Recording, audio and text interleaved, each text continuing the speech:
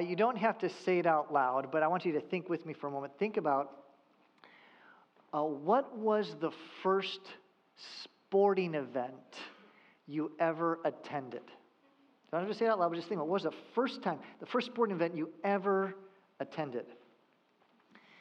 To no one's surprise here, I love hockey, right?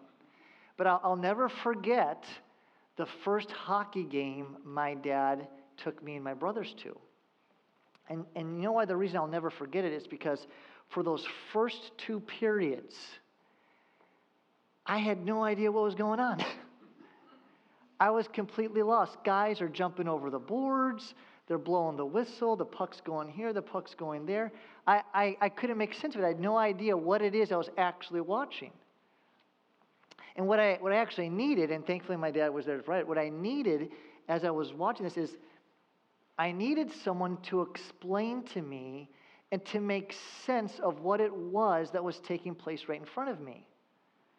I needed someone to explain to me offsides. I needed someone to explain to me line changes. I needed someone to help me make sense of this event that was taking place right in front of me.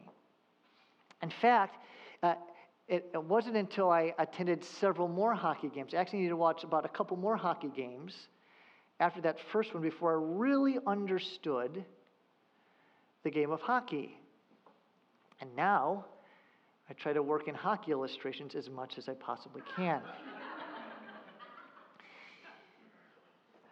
This morning, we have the joy of witnessing 2 baptisms. This is a great day in the life of our church. But before that takes place, I want us all to know what it is we are actually witnessing with these baptisms. Because like me in that very first hockey game my dad ever took me to, people can often get confused as to what is actually taking place. So this morning, here's the question I want us to ask and hopefully answer, and that is, what is baptism? What is baptism? This is the question I want us to consider this morning. And to start, I want to begin with a riddle. Okay? Who doesn't like a good riddle, right? And tell me, feel free to answer if you know the answer to this riddle. Tell me, what do unicorns, leprechauns, pots of gold at the end of a rainbow, trees that grow money, and a self-cleaning house all have in common? They don't exist. They're not real, right? Look, sorry, some kids, but there's no such thing as unicorns. There's no such thing as a tree that grows money. And as much as Lucky Charms tries to convince my kids every morning, there's no such thing as leprechauns. These things, they don't exist. In the Bible, you know what doesn't exist? A Christian who is not baptized. The pattern of Scripture, the pattern of the Bible, especially the New Testament, is a person repents of their sin, trusts in Christ, and then is baptized. Nowhere in the Bible do we see a person place their faith in the Lord Jesus Christ and then they wait an extended period of time, sometimes years upon years, decades, before being baptized. No, the pattern we see in Scripture is they repent of their sin, they trust in Christ, and then they are baptized. And you know why that is? It's because, friend, according to Scripture, baptism is the sign that you belong to the new covenant. Baptism is the sign that you belong to the new covenant.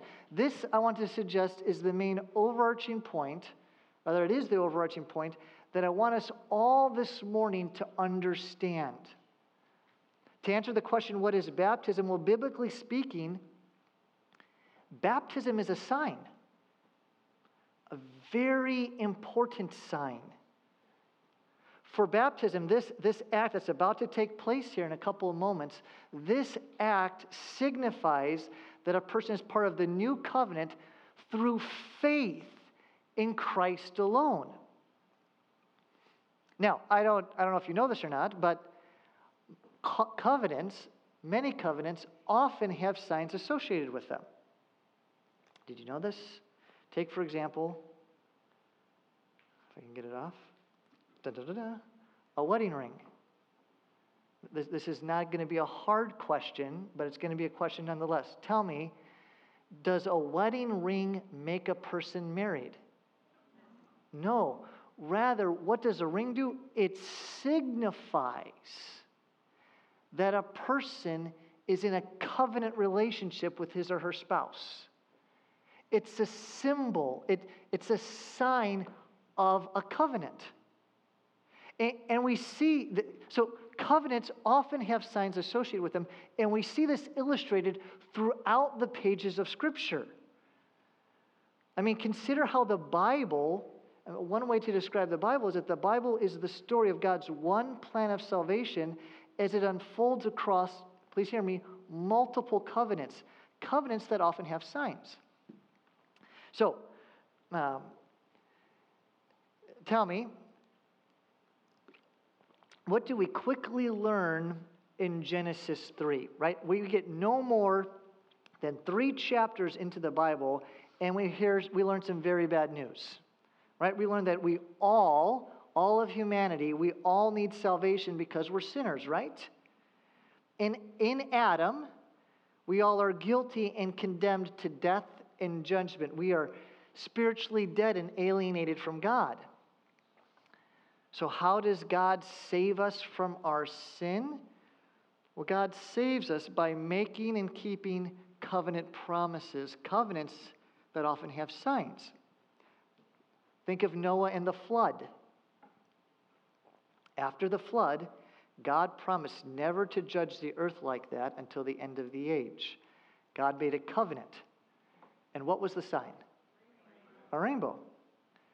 Consider the covenant God makes with Abraham.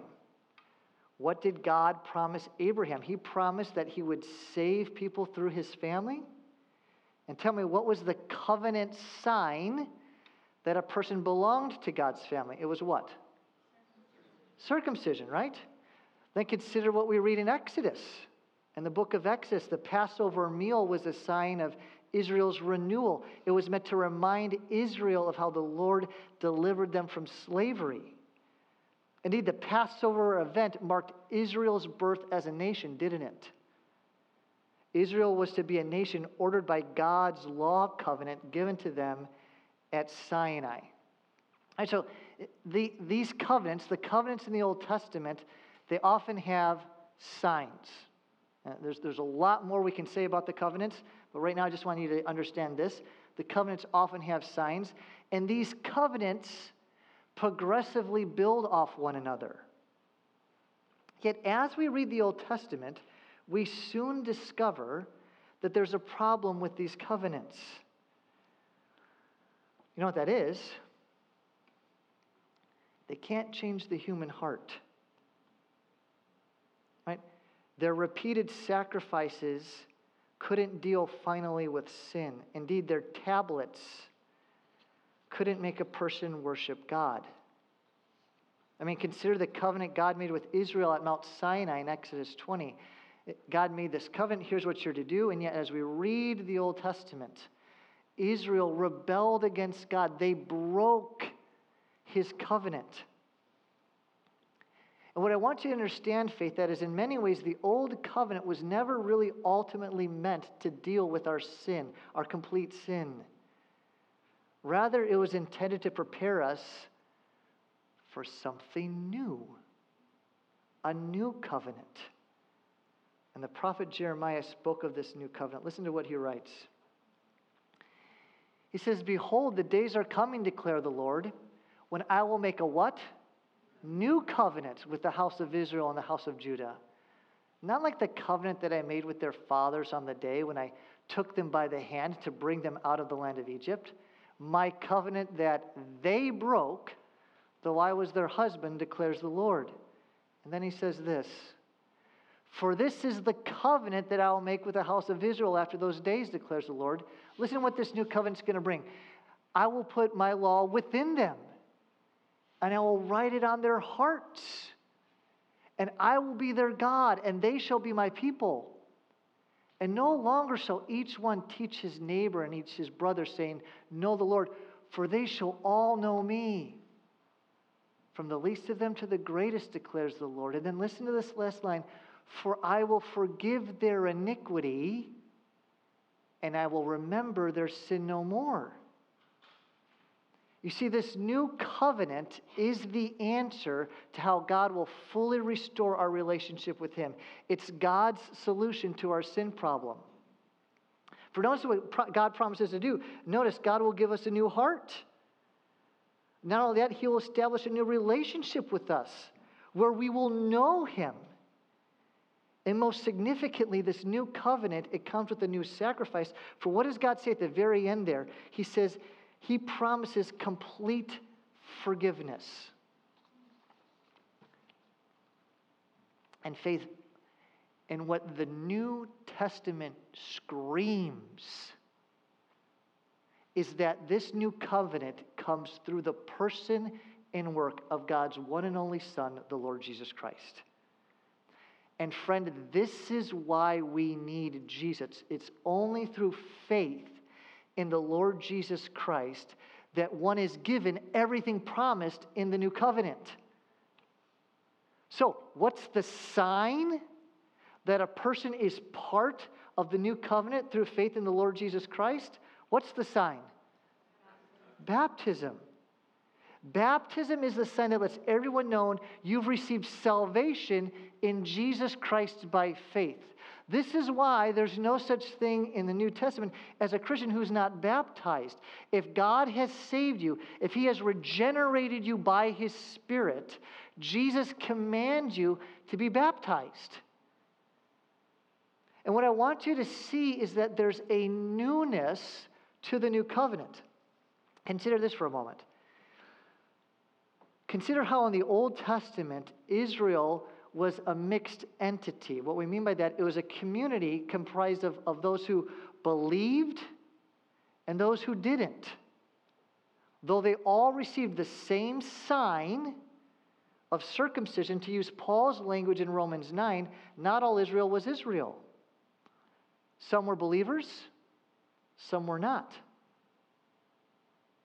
Yet consider what Paul teaches in Romans 2:29. In Romans 2:29, Paul teaches that through the work of the Holy Spirit, believers receive a circumcision of the heart. You see, circumcision and baptism are both covenant signs, but baptism is the sign of a new and better covenant.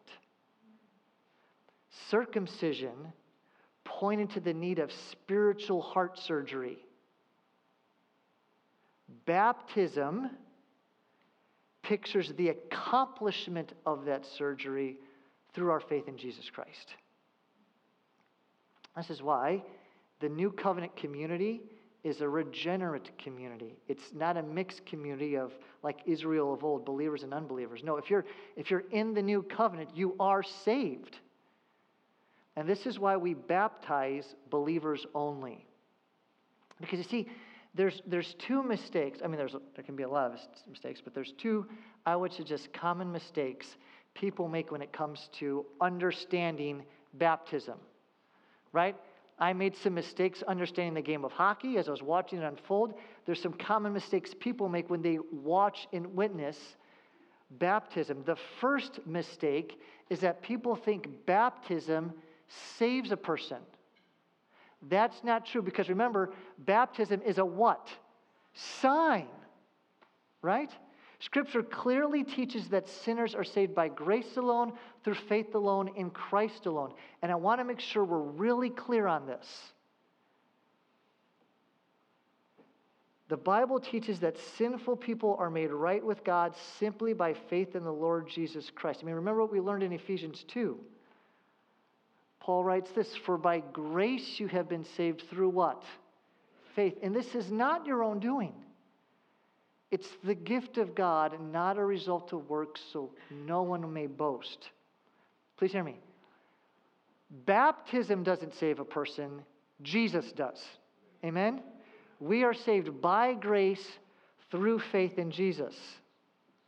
The second mistake people make in regards to baptism is that they think they have to have their life all put together and living rightly so they can be baptized. But that's not what we see in the Bible. And this is for you, Steve. You see, in Scripture, baptism is not the finish line of the Christian race. It's the starting line. It's a runner's illustration. He keeps chiding me about having runner's illustration. So here we go. Okay?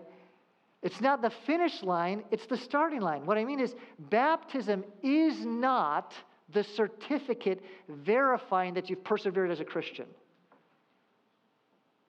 No, baptism is the starting point of the Christian race. It's where you get your runner's bib, right? To identify that you're on Team Jesus and that you follow Him. Indeed, this morning, I want you to see how the act of baptism powerfully displays three gospel truths that are needed for a Christian to live a faithful life unto the Lord. I want to show you three important truths that the sign of baptism signifies and illustrates. And I want us to really sear these truths into our minds. So baptism is the sign you belong to the new covenant. So what does the sign of baptism portray? Three truths, and the first is this. In baptism, you want to know what we're watching? Number one, what we're viewing is a funeral.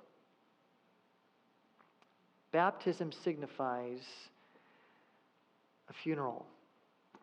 The sports world lost some really significant athletes this year. In January, NHL Hall of Famer and legendary Chicago Blackhawk Bobby Hall died. In May of this year, Hall of Fame running back Jim Brown passed away. Did you know this? Now imagine if in the announcement of, say, Jim Brown's death, this Hall of Fame running back, imagine if in the announcement of his death, there was no mention of a funeral service. Instead of laying Jim Brown's body in a cemetery, imagine if the family just left him where he died. And they didn't do this for a few days, they did this for years. In fact, imagine if they waited like 15 years before they had the funeral after he died. Would that seem odd to you? I hope so. The Bible teaches that when a person puts their faith in Jesus Christ, their old sinful self, the one that was enslaved and in bondage due to sin, that old self has died. It was crucified with Christ. If you are a Christian, the moment you put your faith in Jesus Christ, your old sinful nature has died. It's been crucified with the Lord. So, if your old sinful nature dies at the moment of conversion, then when does the funeral take place? You know what the answer is? Baptism. This, I want to suggest, is what Paul is getting at in Romans 6. Listen to what he says. I'm going to put it up here on the screen. Paul writes, "Do you not know that all of us who have been baptized into Christ Jesus were baptized into His" what? We know that our old self was crucified with Him in order that the body of sin might be brought to nothing, so that we would no longer be enslaved to sin. For one who has died has been set free from sin. You understand, through the waters of baptism, the old nature, the nature that's been crucified with Christ, it's finally laid to rest. We could say it's the funeral service. For what takes place in baptism, as you're about to see in a couple moments here, the person is lowered down into the water, symbolizing the death of the old sinful nature. And then, because the person being baptized is united with Christ by faith, they come up out of the water, symbolizing a resurrection and a new way of living. This is why we can say that baptism is a funeral of sorts, declaring that sin is no longer the master of the one being baptized. Indeed, as Paul says there in verse 7, the one who has died has been set free from sin. So you know what this means, Christian? You know what this means, baptized Christian? It means because of Christ, please hear me, you do not have to sin. Do you know this? You know why? Because sin is no longer your master. Sam and Amanda, those who are being baptized, I'm going to encourage you, and I'm going to promise you, there will be moments in your life, all Christians, there are going to be moments in our life where you're going to feel like the temptation to sin is so great that there's nothing you can do but give into it. That's not true. In those moments, remember your baptism. Remember, Sam and Amanda, this moment, because this moment is the declaration that sin is no longer your master. Sin has been laid to rest. It's 6 feet under. Baptism represents the funeral of your sin nature. Now, to be sure, we still have indwelling sin that we have to fight, but that old nature that has been crucified with Christ, it's finally laid to rest. And so all Christians here, baptized Christians, when sin comes crouching at your door, you can, by God's grace, say no. And furthermore, because God has graciously given all believers His Holy Spirit, you now have the power to fight sin and temptation. Baptism has been given by God so you would not only know, but also believe that you're dead to sin. But then second, baptism represents and symbolizes a power wash. How many of you like the beach? I don't.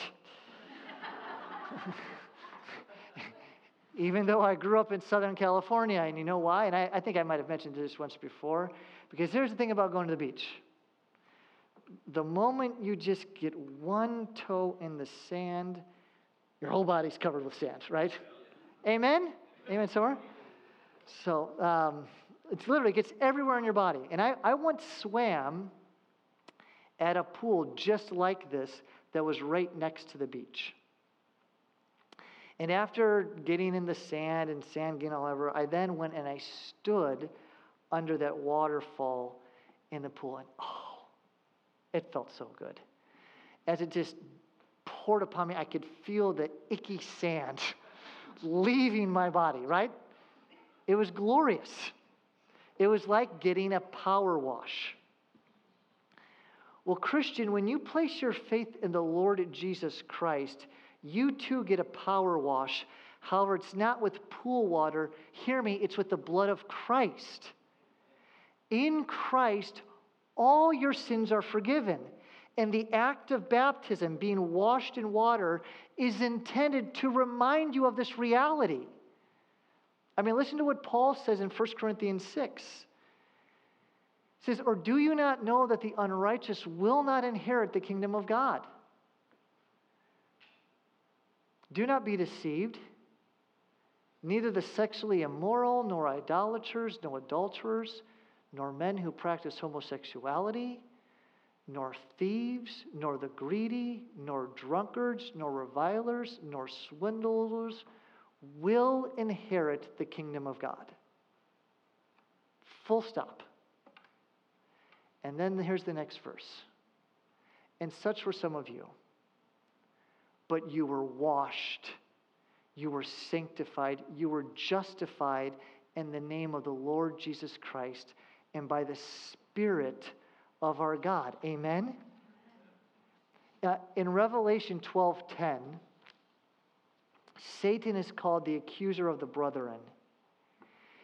And you know why that is? It's because Satan loves to make Christians feel guilty by reminding them of their past sins. That their sin is what defines them. But Christian, hear what this passage is saying. In Christ, you have been washed clean of all your sin.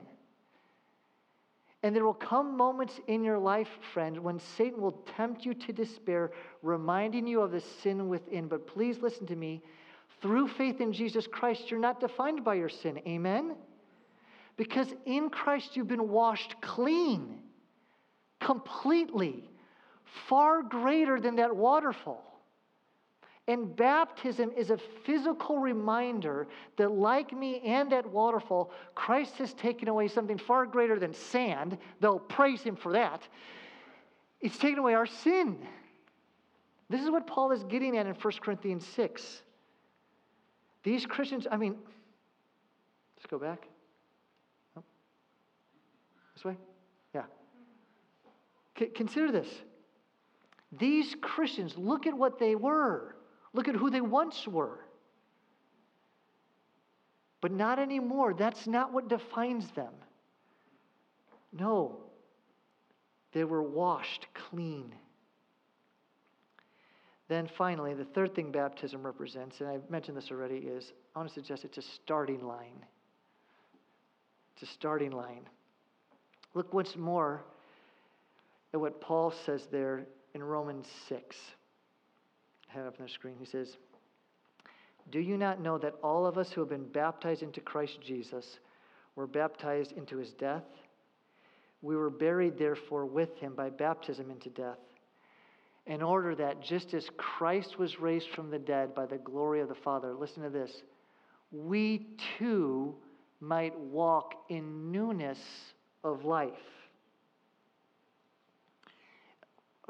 The two most common questions I get before I baptize a person, number one is often, how cold is the water going to be? And the second question is, how long are you going to hold me underneath the water? And I typically respond by saying, well, how sinful have you been? No, but the answer is not very long. And you know why? Because the most significant part of baptism is when the person comes up out of the water. Like Christ, the believer has been raised to new life. The old has gone, the new has come. In Christ, the Christian is a new creation. But I want you to notice the purpose of the spiritual resurrection, which points to the future physical resurrection. Look at that final phrase. I have it up. Okay, it's still up there. Look at that final phrase. It's so that we would walk what? In newness of life. The idea being, as those who have been made new in Christ, we would live differently. Namely, we'd live for Christ. So, if I could just speak a moment to Sam and Amanda, this is the time when you go public with your profession of faith, right? To use the runner's analogy, this is the time when you get your runner's bib. You're on Team Jesus. You're part of the new covenant. And Sam and Amanda, and this is actually, this to all Christians, please hear me. God has not redeemed you so that you would go back to your old sinful ways. Remember, that has been laid to rest. You are washed clean. Heed these words. God has redeemed you so you would walk in a different way, in newness of life. And as we walk in newness of life, we need to know that this Christian race, it's hard. The Bible says that through many trials and tribulations, we enter the kingdom of God. But Sam and Amanda, as you run this race, I want you to know that you're not alone. For baptism is also the time when we as a church, we come alongside you and we say to you, yes, Sam and Amanda, we affirm that you belong to Jesus. You belong to the new covenant.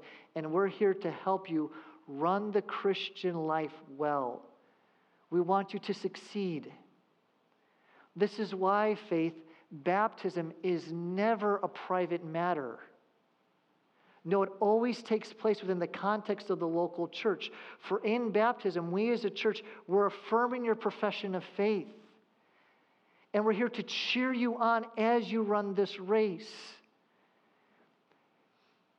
And I want to encourage you and the rest of us often that, you know the greatest challenge, arguably one of the greatest challenges we face when running this race? It's to love the world. Listen to 1 John when he writes this. He says, "Do not love the world or the things in the world. If anyone loves the world, the love of the Father is not in him. For all that is in the world, the desires of the flesh, and the desires of the eyes, and the pride of life is not from the Father, but is from the world. And the world is passing away, along with its desires, but whoever does the will of God abides forever." So Sam and Amanda in Faith Community Church, do not love the world. Don't love the things in the world. The world is passing away along with its desires. But you know what will never pass away, Christian? God's love, his covenantal love for you. And let baptism remind you that you have that love in Christ. God's commands are for your good. Don't ever doubt or believe that. Amen? Let's pray.